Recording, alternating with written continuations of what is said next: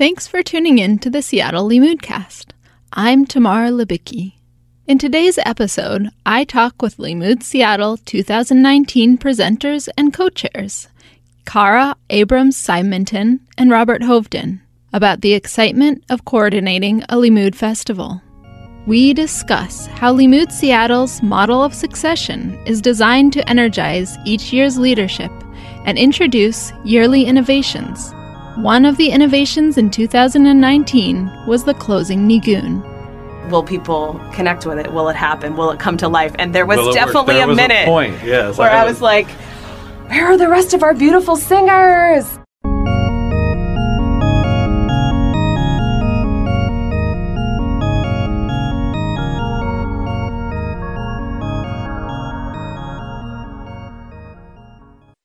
Okay, so I wanted to start out with the Limmud, and by which I mean the UK Limmud, the mothership. Their motto is, wherever you find yourself, Limmud will take you one step further on your Jewish journey. And I think this is a really beautiful phrase because it instantly tells people that Limmud is there for the entire continuum of the community. But one thing that occurred to me recently is it actually kind of refers to your past in a beautiful way of saying you're at Limmud, but something about the way you were raised, your experiences actually brought you to Limmud. So I wanted to open that up and ask, what do you think happened in your past? What was your Jewish experience that primed you to be at Limmud? So my background is very different. I grew up in a very non-religious family. My mother is technically not Jewish. Her father was Jewish, but her mother was not. And my father was Catholic, but not practicing at all. And my mother raised me with a sense of being Jewish, but only in terms of like background. I'm also a quarter Native American, so that's all kind of was background. But then, 15 years ago or so, even longer than that, I started looking at my Jewish roots and thinking, I need to look at this closer because Judaism answers a religious need, one that I didn't know that I had, but also Judaism is a different religion than most others that I know in that it values the minority opinion, the not right answer. There's arguments for the sake of heaven, and that's really one of the things that drew me to Judaism, to Limmud. I had heard about Limmud early on in my process of converting, and I had thought, I want to go. It just sounds so amazing. And I thought I'd never do that because it's in the UK. It's a long way away. And, you need to make that commitment to do it. And then I heard that Limmud Vancouver was having a week in Limmud. And it's like, yes, let's go up and experience Limmud. And it was just the most amazing experience. And we had to bring it back because it was so amazing. And I love this type of Jewish learning. I love the deep learning as well, where you study with a rabbi for months on end of a tractate. But this gives you such a nice broad and I just love the different topics. There's so much in Judaism and in the Jewish world that is just exciting and beautiful. And I love it. And Limmud satisfies that, dipping my toe into multiple pools until I find the one that I want to immerse myself in a little bit more. So you were talking about your first Limmud experience in Vancouver and that you were inspired by the variety. Can you remember any particular classes that really inspired you and made you want to take the next step? Oh, there were a number. The one that really sticks out in my mind at the moment, it actually was one of the things that just pushed me to want to make Limmud was Abba Brot. He was the head of school in, I think, Richmond, Vancouver, head of one of the day schools. He's now, I think, in Quebec or something like that. But he did a session on witchcraft and Judaism, and it was And I'm a big Harry Potter fan, number one, but he went beyond that because, of course, Judaism and the Torah and the Talmud all talk about witchcraft and wizardry and spells and all these other things in detail, and he did it in such a way that was engaging. It was funny. He was just an amazing teacher, and I was hoping that we'd be able to bring him down from Vancouver, and then he moved away. So. Which was a shame. Cara, can you tell me about your first Limmud experience? Sure. So I had been involved with Limmud Seattle in anticipation of our first event in 2018, and I was invited by Robert and Deb to go to Limmud UK. So that was not this just last Limmud UK, which I also got to go to, but the one before. So that was the first experience, was the mothership, which was kind of crazy. Though I was anticipating our day and an evening Limmud, I got my first experience of really the immersive Limmud in a 6-day experience. So there are so many sessions from that week. And I remember a particular session with Yafa Epstein, who came to Limmud Seattle, our first Limmud. Robert and Tamar are smiling very largely right now because we all loved having Yafa. And Yafa I knew from when I studied at Pardes, and she did lots of great sessions, but one that was really fun and just kind of highlights the uniqueness that is Limmud in the UK is there was a baraita in the bar, so studying a type of Mishnaic text or from the Talmud over some whiskey. And I remember her and I don't remember the woman's name, but a very, very well-known scholar and rabbi in England. The two of them had their whiskey and were sharing about this particular text about something to do with drinking. It was great. So I know the first Limmud, you were the programming team lead. Almost. Sorry. I was on the programming team. Okay, I'm wrong. So I was the presenter care lead, which means I supported the presenter needs. Right. So how did you transition from that role to becoming the co-chair? I want to answer this, but I also want to hear Robert's answer to this. So who's going to answer first? I'll answer first. Okay. So Limmud Seattle wants to try to create succession planning so that we don't have the same leaders every year, that there's at least one new leader in each of the key roles in order to make it so that it's a sustainable entity. And without that kind of buy-in from different people, it becomes very difficult. And Deb already knew that she didn't want to do the second one, so we needed to find a successor for Deb.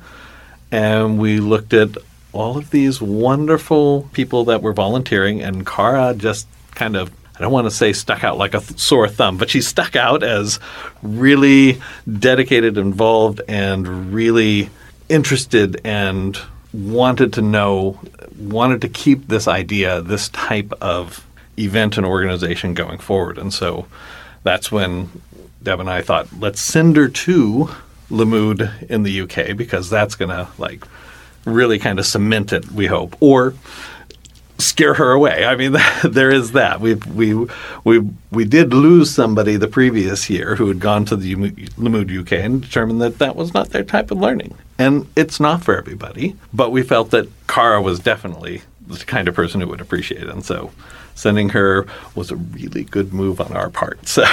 And then we had coffee. Well, first we had Limmud Seattle after Limmud UK. And, my role was growing as they invited me to go to the UK, which was a very influential experience. And then we had Limmud Seattle, the first Limmud Seattle, which we all know was wonderful and felt great.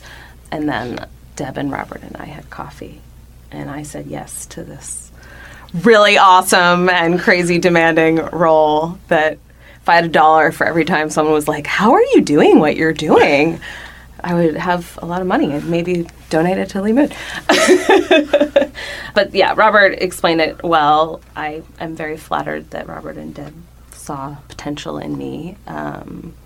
While I've gravitated towards leadership roles and community, this definitely was a stretch, and I've learned a lot of new things in the process. So being a volunteer organization that is new, it's also about people finding out about Limmud, and I was fortunate to find out about Limmud and then decide to give of myself, as Robert continued to do so. Everyone knows who is an active volunteer that it has taken a lot of our time and effort and love and donations and driving and space in the basement and on and on and on. But I think that I'm sure eventually we're going to get to talking about this, but the most important aspect of all of this has been the experience of working with the volunteers and the community that we've created and the relationships that we've developed. And that's really, I think, what's behind the ask of how, why would I decide to increase this volunteer role from being on the programming team to becoming co-chair, is because of the experience that I had as a volunteer, connecting with other people, creating relationships. Because it's not just about the immersive learning experience, which is great. We both love that. But I think that really what's driving the involvement is the community that we've created, the family. So you just highlighted a really beautiful part of being a co-chair, which is that you can make such profound connections with people you've never met before. But I know that being a co-chair is also really hard. So I was wondering if either of you have or had a motto or a mantra that you would come back to if things were getting stressful to get you back where you needed to be, committed, excited. Is there any phrase that you would use with yourself?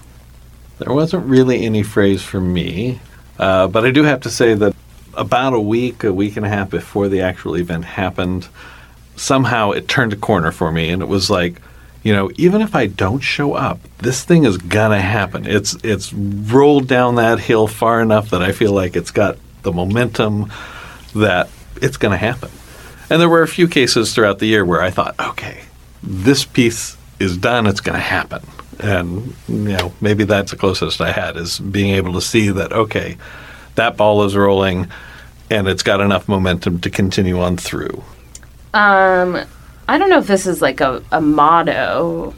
It's more of the mission or the theme, which you're going to now be like, oh, yeah, right. All year we were talking about enabling connections. And I wouldn't say that it necessarily came to the forefront of our mind when we were dealing with a challenge or a conflict, but that is something that drove us. That was a passion that many people identified, but then Robert and I particularly spoke to when we were thinking about, what do we want to focus on this year, which was creating more opportunities for people to connect as individuals and with communities. So I'd like to say that was in the back of our minds, even when we were struggling. Definitely, I think that a less is more and a keep it simple came into my mind quite a few times. I mean, we're talking about an all-volunteer-run organization with a lot of really creative minds, and people have a lot of great ideas, and it's just a matter of us all working together to make it happen. So I do think I said a few times, let's keep it simple. So the phrase enabling connections made me think of this year's Limmud. There was a really cool thing that happened, which was the Swag Your Tag area. And you could put ribbons on your name tag that would tell people ways that you identified, and that could spark conversations. And I saw a lot of people doing that, and I heard a lot of people getting really excited about it, and I myself did it, and it actually did spark a lot of awesome interactions. I actually got to speak Hebrew. So what I was wondering is maybe to highlight the volunteer experience and what volunteers brought to the table, do you think you could go through from the inception of that idea through to how it had to come into being, into how it actually was and how people experienced that? Yeah, we can probably speak to that. First of all, regarding engaging, it truly was one of our binding and the thing we were trying for most.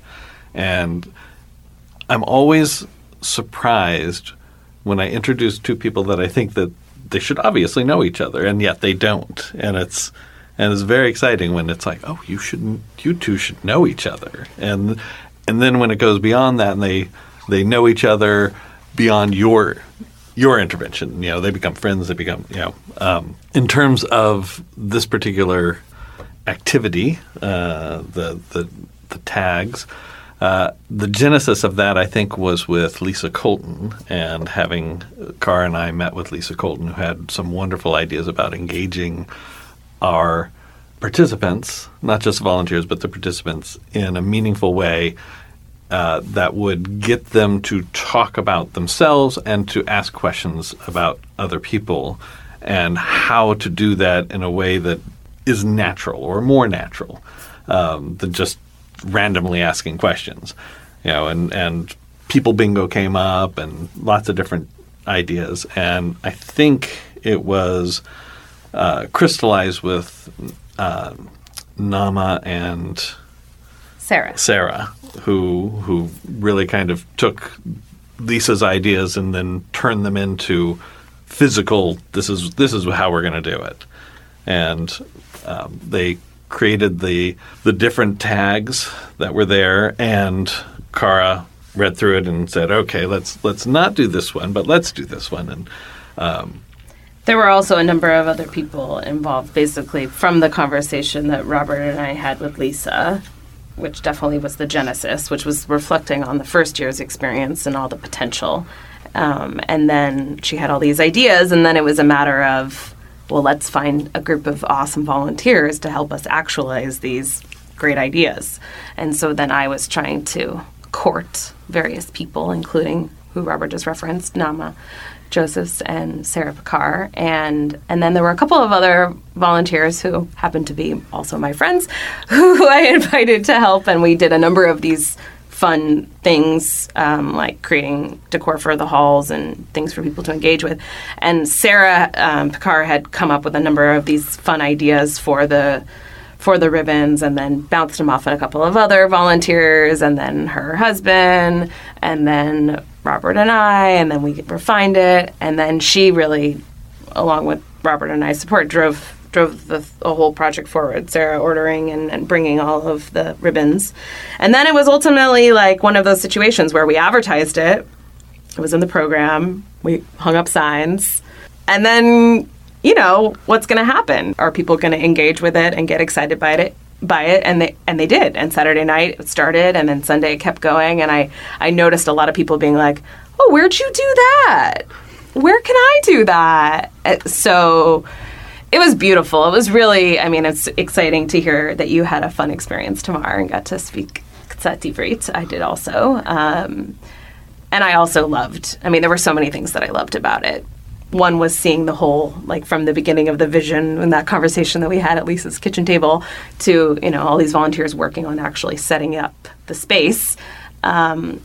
But also the way people engaged with it. I noticed you and Ron changed it to say new grandparent. That's right. And a couple people covered up first, because one was first Limmud and just had Limmud, or second Limmud, or a couple of other cute things that people basically really made it their own, really did have it express who they are, which was the whole point of the ribbons.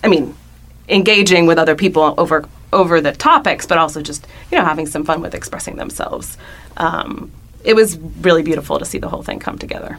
I got a lot of comments about the new grandparent, when changing that. And my mother-in-law, I wrote on her as new great-grandmother. So that's wonderful. And so, we got lots of comments about that. Yeah. So this kind of makes me think back to the idea of succession within Limmud, and the idea that through getting new leadership on a regular basis, you create a new flavor for each Limmud, which I think is a really awesome thing, that you're tweaking it and changing it, and so every year is new. One of the new things this year that I'd like you to talk about is the closing nigun.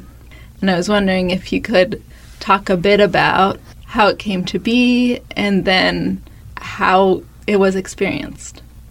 So it has a similar narrative to what we just spoke to, which comes back to what we brought up before about Robert and I really being inspired by the value of enabling connections, and that drove a lot of what was added on to the incredible, program of many sessions of diverse content, which happened last year and happened again this year, but then we, wanted to provide more. And so stepped it up. Yeah. And so that conversation with Lisa was inspiring to us, and then led to trying to find more people to make it happen. And so then once these different volunteers were identified and we had a few meetings, there was a conversation. I mean, ultimately it was thinking about what is the experience of the participant? How can we help them to feel more connected?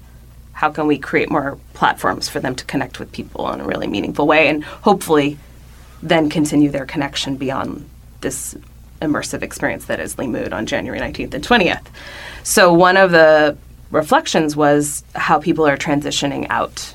So we have this really natural transition in with Havdalah, which we had the year before, natural, lovely Jewish ritual to help us transition in. And last year we had a concert, and this year we didn't have a space for a concert. It was a limitation of our amazing venue, which we needed to work around. And so Nama had the idea of a nigun, and then it was a matter of what nigun, which she chose. She picked a couple from Joey Reisenberg, and then we landed on Kol Neshama. And then it was a matter of engaging people who could help us hold the space. And so she reached out to a number of musicians and song leaders who were already going to be presenting or who were going to be there as a participant. And then again, we tried to market it. We put it in the insert. We sent it out in an email. And I imagine a lot of people didn't even see that. But because of where we had it located, it was where people were exiting at the very end. But it was, again, like the tags, will people connect with it? Will it happen? Will it come to life? And there was definitely a minute where I was like, where are the rest of our beautiful singers? I was really worried. And they were finishing singing and making their way down to the lobby in song so that we didn't know. And so we just started singing, a few of us there. And then there they were. And it was like this, oh my God. It was amazing. It was such a beautiful moment. I mean, that is definitely... There is a lot of moments that people have pointed out to me that have been really special. So many highlights from sessions, from learning. But many people bring up what it felt like to be. And if you weren't there, I'm sorry you left early. But for those who were there at the very end, to be in that space and just see this beautiful moment of all these different Jewish people singing Kol Neshama Hallelujah, Hallelujah, and dancing and the music. There was an accordion, there was a violin, there was a tambourine, a guitar. It was incredible. It was amazing. I was so happy. So to change tracks a little bit, you taught a session at Limmud, and it was entitled Limmud Leadership, Is This For You? What made you want to teach this particular session at this Limmud? This was inspired by Cara going to the UK this past year. She was in a program for people who put on Limmuds, and apparently there were several sessions about Limmud leadership and how to become more involved and what to do and how to do it. And she sent me the description of the session, and I thought, well, of course we need to do something like this.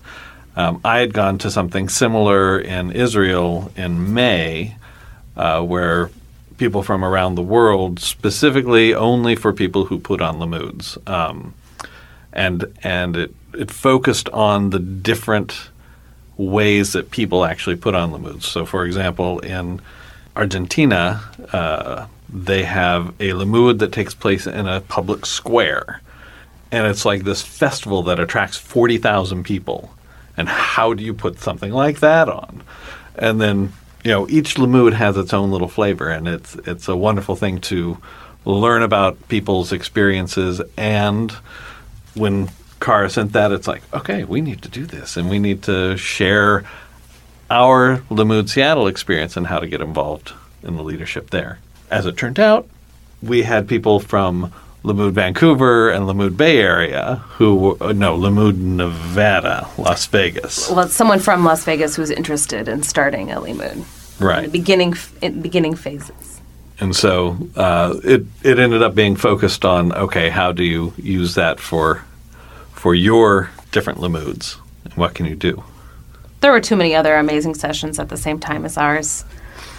That's ultimately what I think happened. That's true. Plenty of people said, I'm interested in getting involved, but I'm going to go to this other session. I'll talk to you later. And I was like, that is okay. That is okay. So ultimately it became really a conversation between Robert and I and Ron, who are all involved in Limmud Seattle, talking with Limmud Vancouver, and then this gentleman from Las Vegas, and a little bit more specific to their questions rather than, what it's like to get involved in Seattle. Okay, last question. Could you speak a bit about the Limmud values? What are they there for? What are they? And then maybe talk about your favorite Limmud value.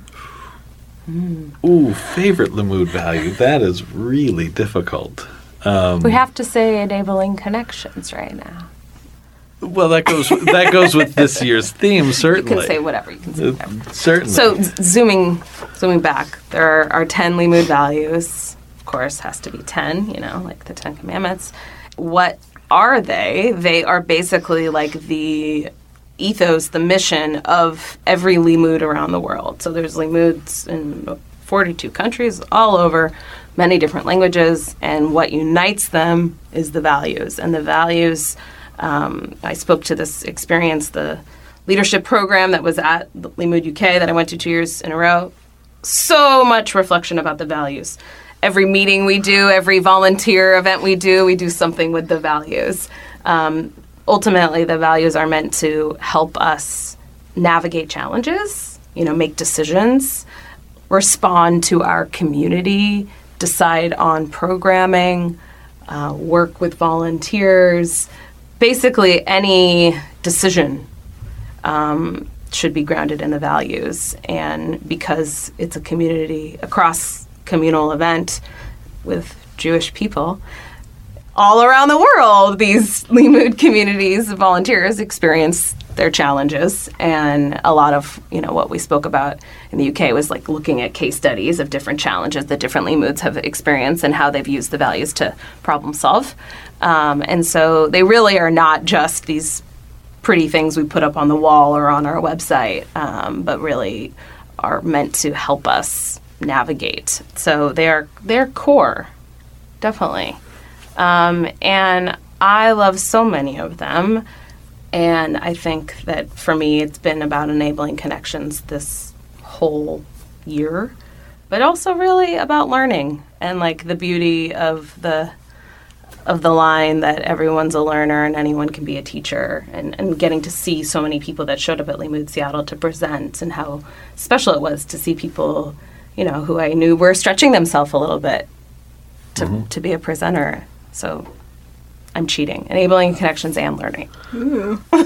So the more you talked about it, the more I keep thinking that I'm going to have to agree with you on the enabling connections, but for a different reason, in that I think in many ways all of the other Limmud values could actually be subcategories of enabling connections. We're all trying to connect to each other, and it's the how do we do it. The learning, that's a modality. So that's a particular method in order for us to connect to each other. The religious observance and like religious observance and respect in conjunction with each other gives us the opportunity for us to connect in ways that maybe we wouldn't be able to outside of Limmud or outside of our own particular community.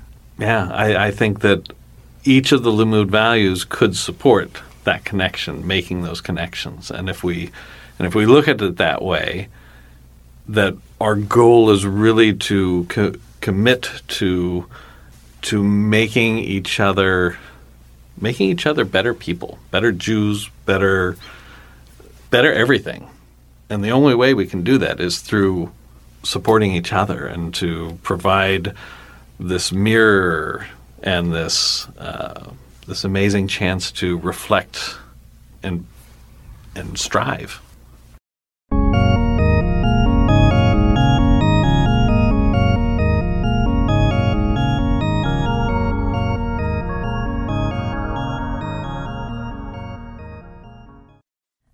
The Seattle Limmud cast was edited at Full Track Productions in Seattle, Washington. It was produced by Dave Dintenfass and Tamar Libicki, with original music by Sergi Feldman. Thanks again to our guests, Cara Abrams-Simonton and Robert Hovden. Thanks, Robert, for being a founding co-chair and for the wonderful first 2 years. And thanks, Cara, for doing it again. Cara and Andy Wishan are the co-chairs for Limmud Seattle 2020.